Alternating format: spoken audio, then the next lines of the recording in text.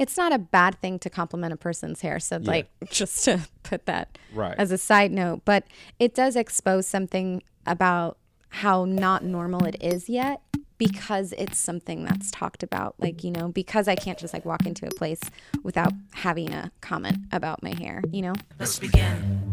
Blank paper and pen. Stories to tell. Battles to win. Deep breath and count to 10. Let's begin. Let's begin. Let's begin. Let's begin. Hey folks, this is Leroy Barber with Sit Up Podcast, and I am excited about today's topic. Really excited about today's topic, and just so to do my homework here, you know, you can reach us on Facebook at Sit Up Podcast, and also you can send questions to my Twitter or Instagram at Leroy Barber, or my Facebook, the same, at Leroy Barber. We are doing a series on innovation. And my running definition for innovation, so that you know, innovation happens at the intersection of difference. Innovation happens at the intersection of difference. That's the definition we're using. So today's topic is hair. I know. Some of you are saying, what in the world does hair have to do with innovation? And even more, what in the world does hair have to do with the church, right? So we are going to tease this out a bit. So, do you know, or have you been treated differently because of your hair? Does hair cause you to treat people differently or be treated differently? Just your hair, right? The texture of your hair, does that help shape or form your identity? Right? How do you measure beauty? Right? Is beauty only straight hair? Right? Is that a marker of beauty, that your hair is straight? And do you know, like there are different types of hair and ways you treat them, right? You have majority culture, like white folks have there's a certain way you deal with white folks' hair. There's a certain way you deal with Latinx folks' hair. And there's a certain way you treat black hair. And even in black hair, right, you could be Haitian or African American and your hair gets treated differently. Can people tell who you are by your hair? Like, this is a really good conversation. So I know I have daughters and a granddaughter, and I'm married. Black women. I know hair is a big deal. In fact, I know in 2002 is when my wife decided that she was going all natural, right? I know because she knows the year. Like, this is the year I decided, you know what? I'm going all natural. 2002. And probably if I pushed her, she would know some of the dates and times and process that led her to that decision, right? I don't know, 17 years ago. I have daughters. My oldest daughter to my youngest all have natural hair. Now, my life is a bit of a mix. So that natural hair means, my wife, her African-American, her black hair, my daughter, her black hair, and then my daughter who is biracial. So her Mexican and black hair, and then my daughter who's biracial, her Jewish and black hair. So we got a gamut, right, in our family. But also my granddaughter has natural hair. And my granddaughter has never had a perm or anything like that in her hair? Will that help shape her identity? Right? So a difference between my wife, my oldest daughter, right? My daughter who's dealing with it from a Latinx and Black tradition. My daughter who's dealing with it from a Jewish and Black tradition. Right? So, and then my granddaughter who's Black, but has never altered her hair in that way. Is hair a boundary? Right? That's something we're going to flesh out today. So today's guest is going to be Charlene Asaturo. Now, Charlene is an innovator around hair. Charlene works with Share Love International. Share Love International works with men and women who are coming out of trafficking or involved in the sex trade industry. And guess what? They use hair, teaching how to do hair to regain identity. Isn't that kind of cool? Right? So what does hair have to do with the church? What does hair have to do with my identity? What does hair have to do with like being made in the image of God? All like really good stuff. Charlene's Latinx. She's a hairstylist and a business owner. And like this is the way she goes about her mission in the world. So it's going to be fun talking to her. It's going to be fun going through this interview. Hey, and by the way, because we've done so many interviews, I had to get some help. So Andrew Morgan is also helping and doing some of these interviews. So you'll hear his voice a lot through the interviews. Just to give you a warning. So like this is still the Sit Up podcast, just with some help from a brother. All right, appreciate it and look forward coming up. Charlene Asaturo. Listen, and let's be clear. You only get one chance, one opportunity, one request to appear, one moment to consider what you might hold dear, a few seconds to digest what might be coming near, a quick check of which direction you may want to steer.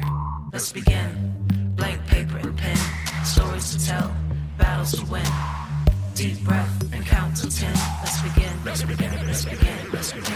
Welcome into the Sit Up Podcast. We are here in Tampa, Florida for the Voices Conference, and we're meeting a lot of innovators. As you guys know, Sit Up stands for Sports Innovation, and that's where we're going to kind of stop today. Like, we're stopping at the innovation piece. Not that, the theology and the ugly and the public discourse isn't important, but innovation is our specialty, and we're going to bring to you some of the most creative minds that we can find in Tampa today, and we're going to just talk to them and hear their testimonies, hear their stories, and see how they're reaching the world and changing the world with their innovation. And so I've got someone with us today that I'm very excited to let her introduce herself. Hello, my name is Charlene, and I am a hairstylist in Tampa.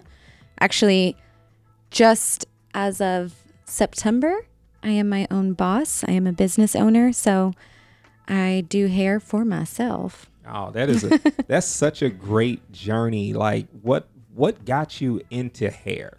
That's a wonderful question. I actually love answering that. So I've been doing hair for almost a decade now, and what got me into the hair industry was when I was around 18 years old. I had a passion to work with women in the sex industry, and I learned about human trafficking and wanted to do something about it. So initially, my idea was to be a missionary, but then I realized that I needed to make money. And so after praying, I felt like God was just asking me to do hair, and that I would be using hair as a way to reach out to women in the sex industry. Oh, that is beautiful. So I got so many questions. We're going to circle back around to your work with women in the sex industry. Yeah, absolutely. Definitely going to circle back around to that. But I want to start with hair, and mainly because I literally live in a beauty salon because my wife has a natural hair salon that she runs out of our home.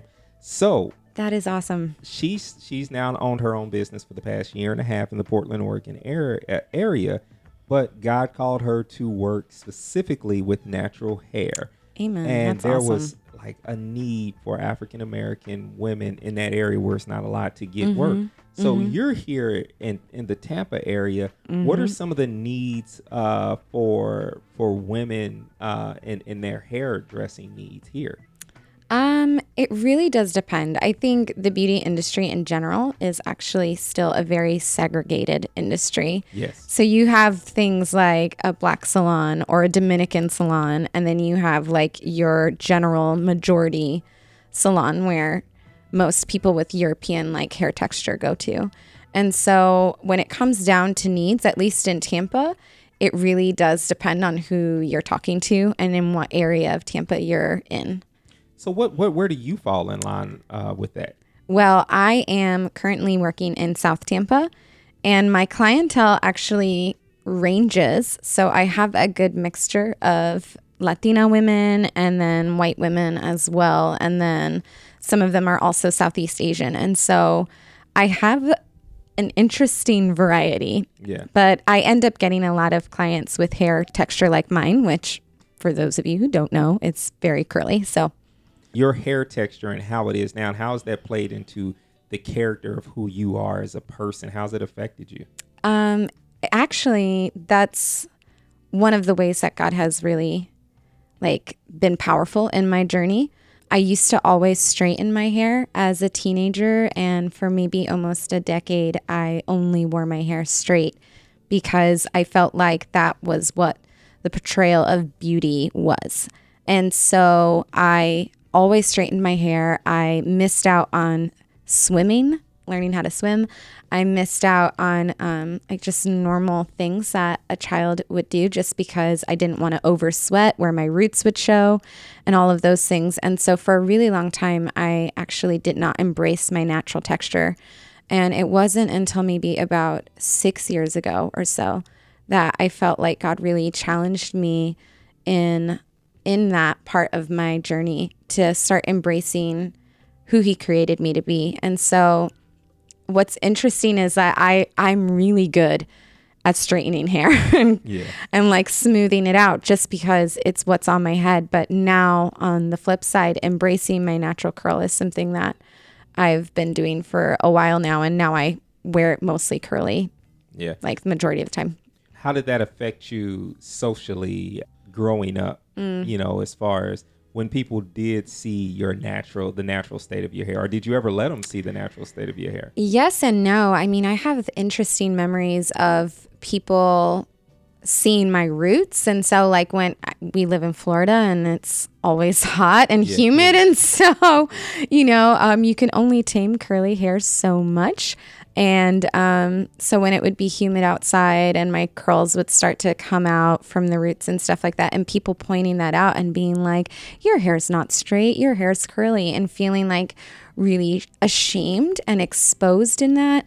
And so when I started to embrace my natural texture, I just remember it feeling very like exposing, almost like you walk into a room with like no clothes on and everyone's like looking at you. Like it felt like that because so much shame was just like rooted in the straightening of my hair. I don't know if that answered your question. No, it does. You know, but more specifically, did you ever find yourself being teased or anything of that nature as a child or even as an adult, maybe even feeling like maybe that's why someone didn't treat you or did treat you a certain way because of your hair texture?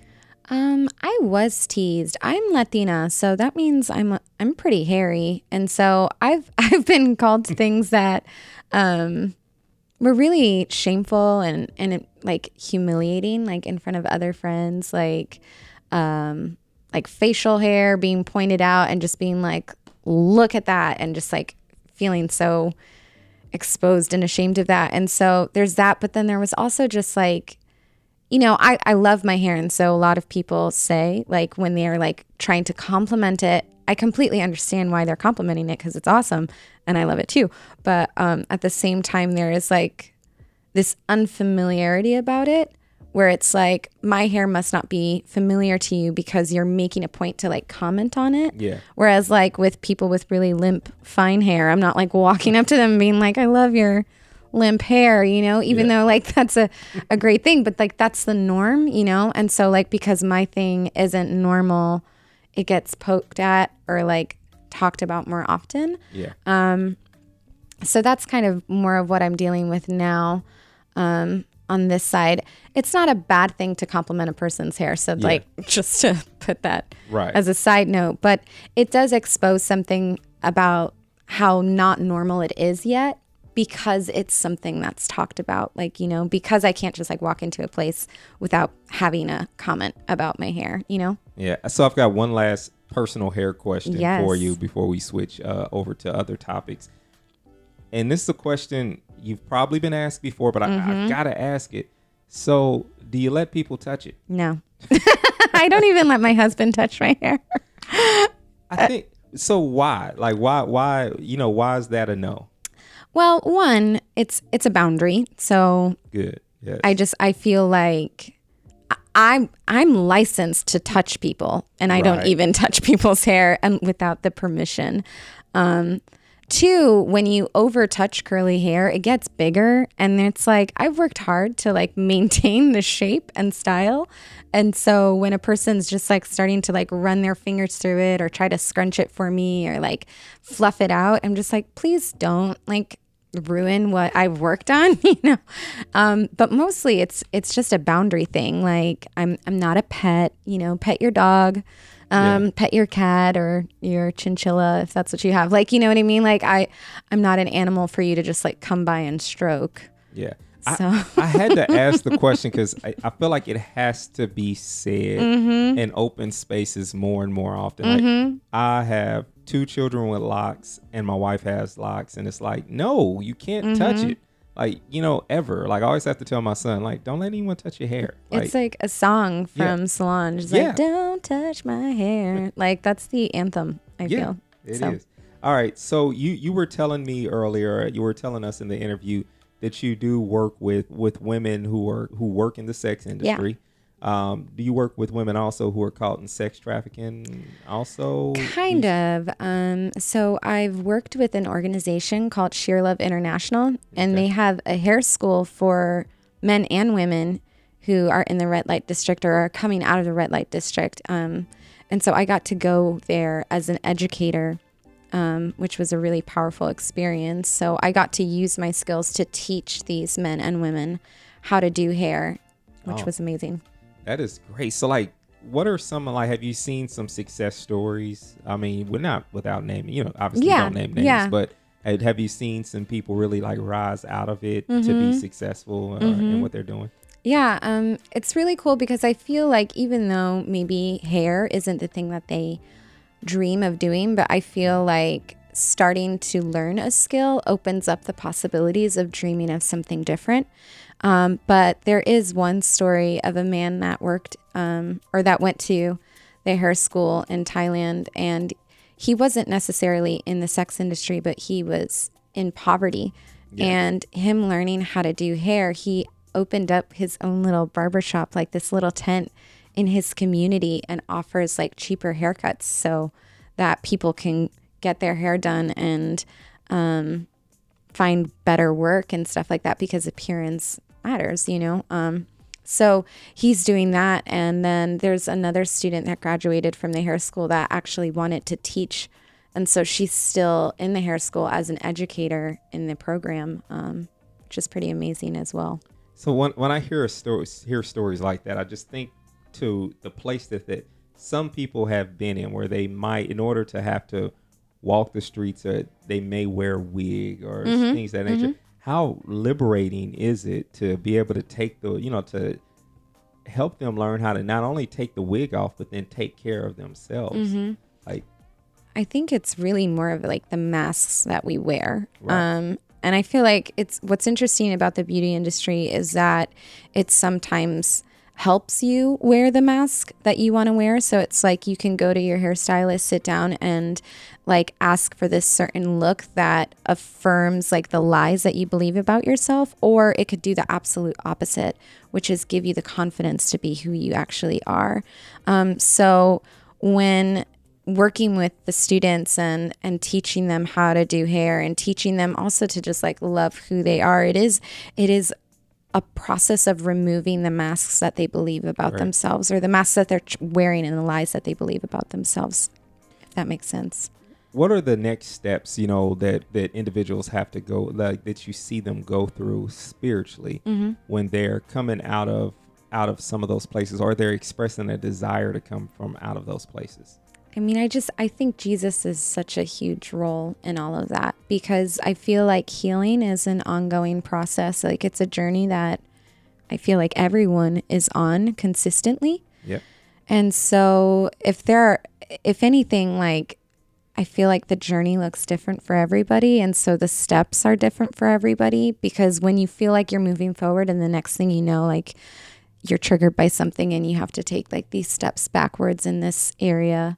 So I feel like it's so different depending on each person's story and where they've come from and why they started doing those things that they did, because it's different for everyone, you know. The best way to answer, because like you said, it's just a journey. Everyone's journey is different. It's not a step by step, right. But you know, that first step that each person takes and makes with, you know, with God is right. gonna look a little bit different. So in your process of working with, how did you get involved with working with people in this way? Well, I first started actually in Tampa. There's an organization called Created, and they work with women in the Tampa area coming out of the sex industry. And so when I first started coming to the underground church that I'm a part of, their ministry is a part of the underground as well. Being able to come alongside of Created and offer my services to the women that are in the residential program is kind of how I started working with the women. And then from there, being able to do outreach with Created and go into strip clubs. And we've had a couple of times where I was able to do hair for the women, for the dancers in the clubs, which was a really awesome experience as well. So it looks a little bit different each time. So how rewarding is it for you? Very, because I think that I'm always more amazed at how like God weaves my story. Sorry, that was totally a pun, wasn't it? I didn't even notice it. I noticed it. I was like, oh, look, weave. But like God like intertwines my story with what I do professionally, and then also into the story of the people that I meet. And so I think it's really rewarding mostly because I'm just in awe of how God moves our lives and intertwines our lives together in that way. What's been some of the rewarding parts of your journey with God as you've journeyed into becoming an entrepreneur, and you've journeyed into just, you know, doing something that you're passionate about? What's that process been like with you and God? Like how's the journey been? Sometimes it's rough, honestly, because there's also like this undoing thoughts and lies about myself and about my culture and about my people that I've had to go through.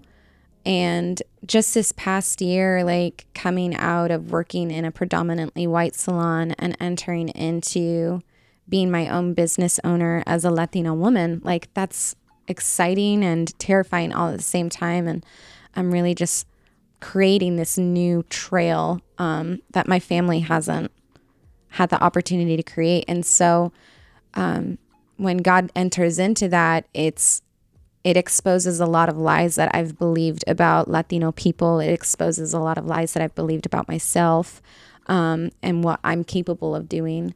And then it also exposes lies that I believe about God and his abilities. And so I think it's been a really hard journey, but really amazing at the same time. What are the joys in your life outside of, you know, just the professional joys, but what are some of the personal joys and the things that you've experienced with God here lately? The good stuff. What's the good stuff? Yeah. I think the good stuff is learning how much God really loves me. Yeah. That is, I know that's so like simple, but it's a unique kind of love that is specific to me, and it's not for anybody else but me, if that makes sense. And and it's the same for you as well, and for whoever might be listening to this, is that God's love is so unique to you that he would take the time to carve out this story that goes deep into your childhood, into like every nook and cranny of your life. And I think the joy has been the realization of that unique love of God. Okay. So what are you grateful for right now? What's the number one or two things? It doesn't matter. You can do a top 5 for all. But what are you most grateful for right now? I'm grateful for the journey of just going through it and knowing that it's good. It's good because he says it's good. And so I think that's what I'm most grateful for.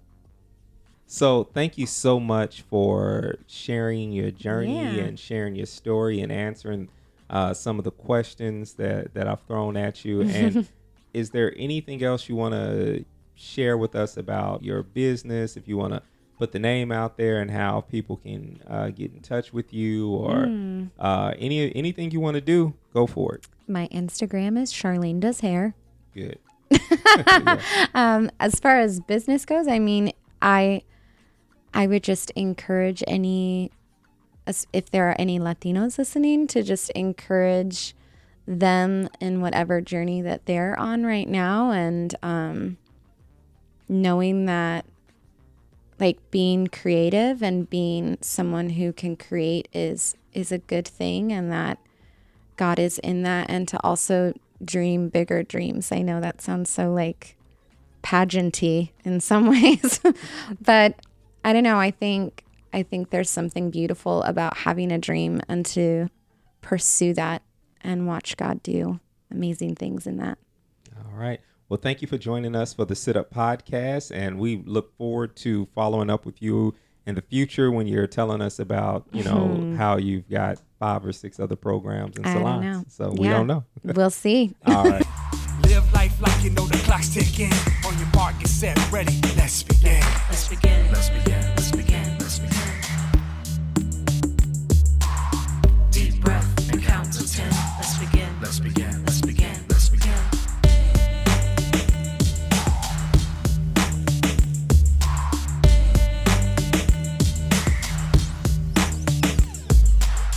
Deep breath and count to 10. Let's begin. Let's begin. Let's begin. Let's begin.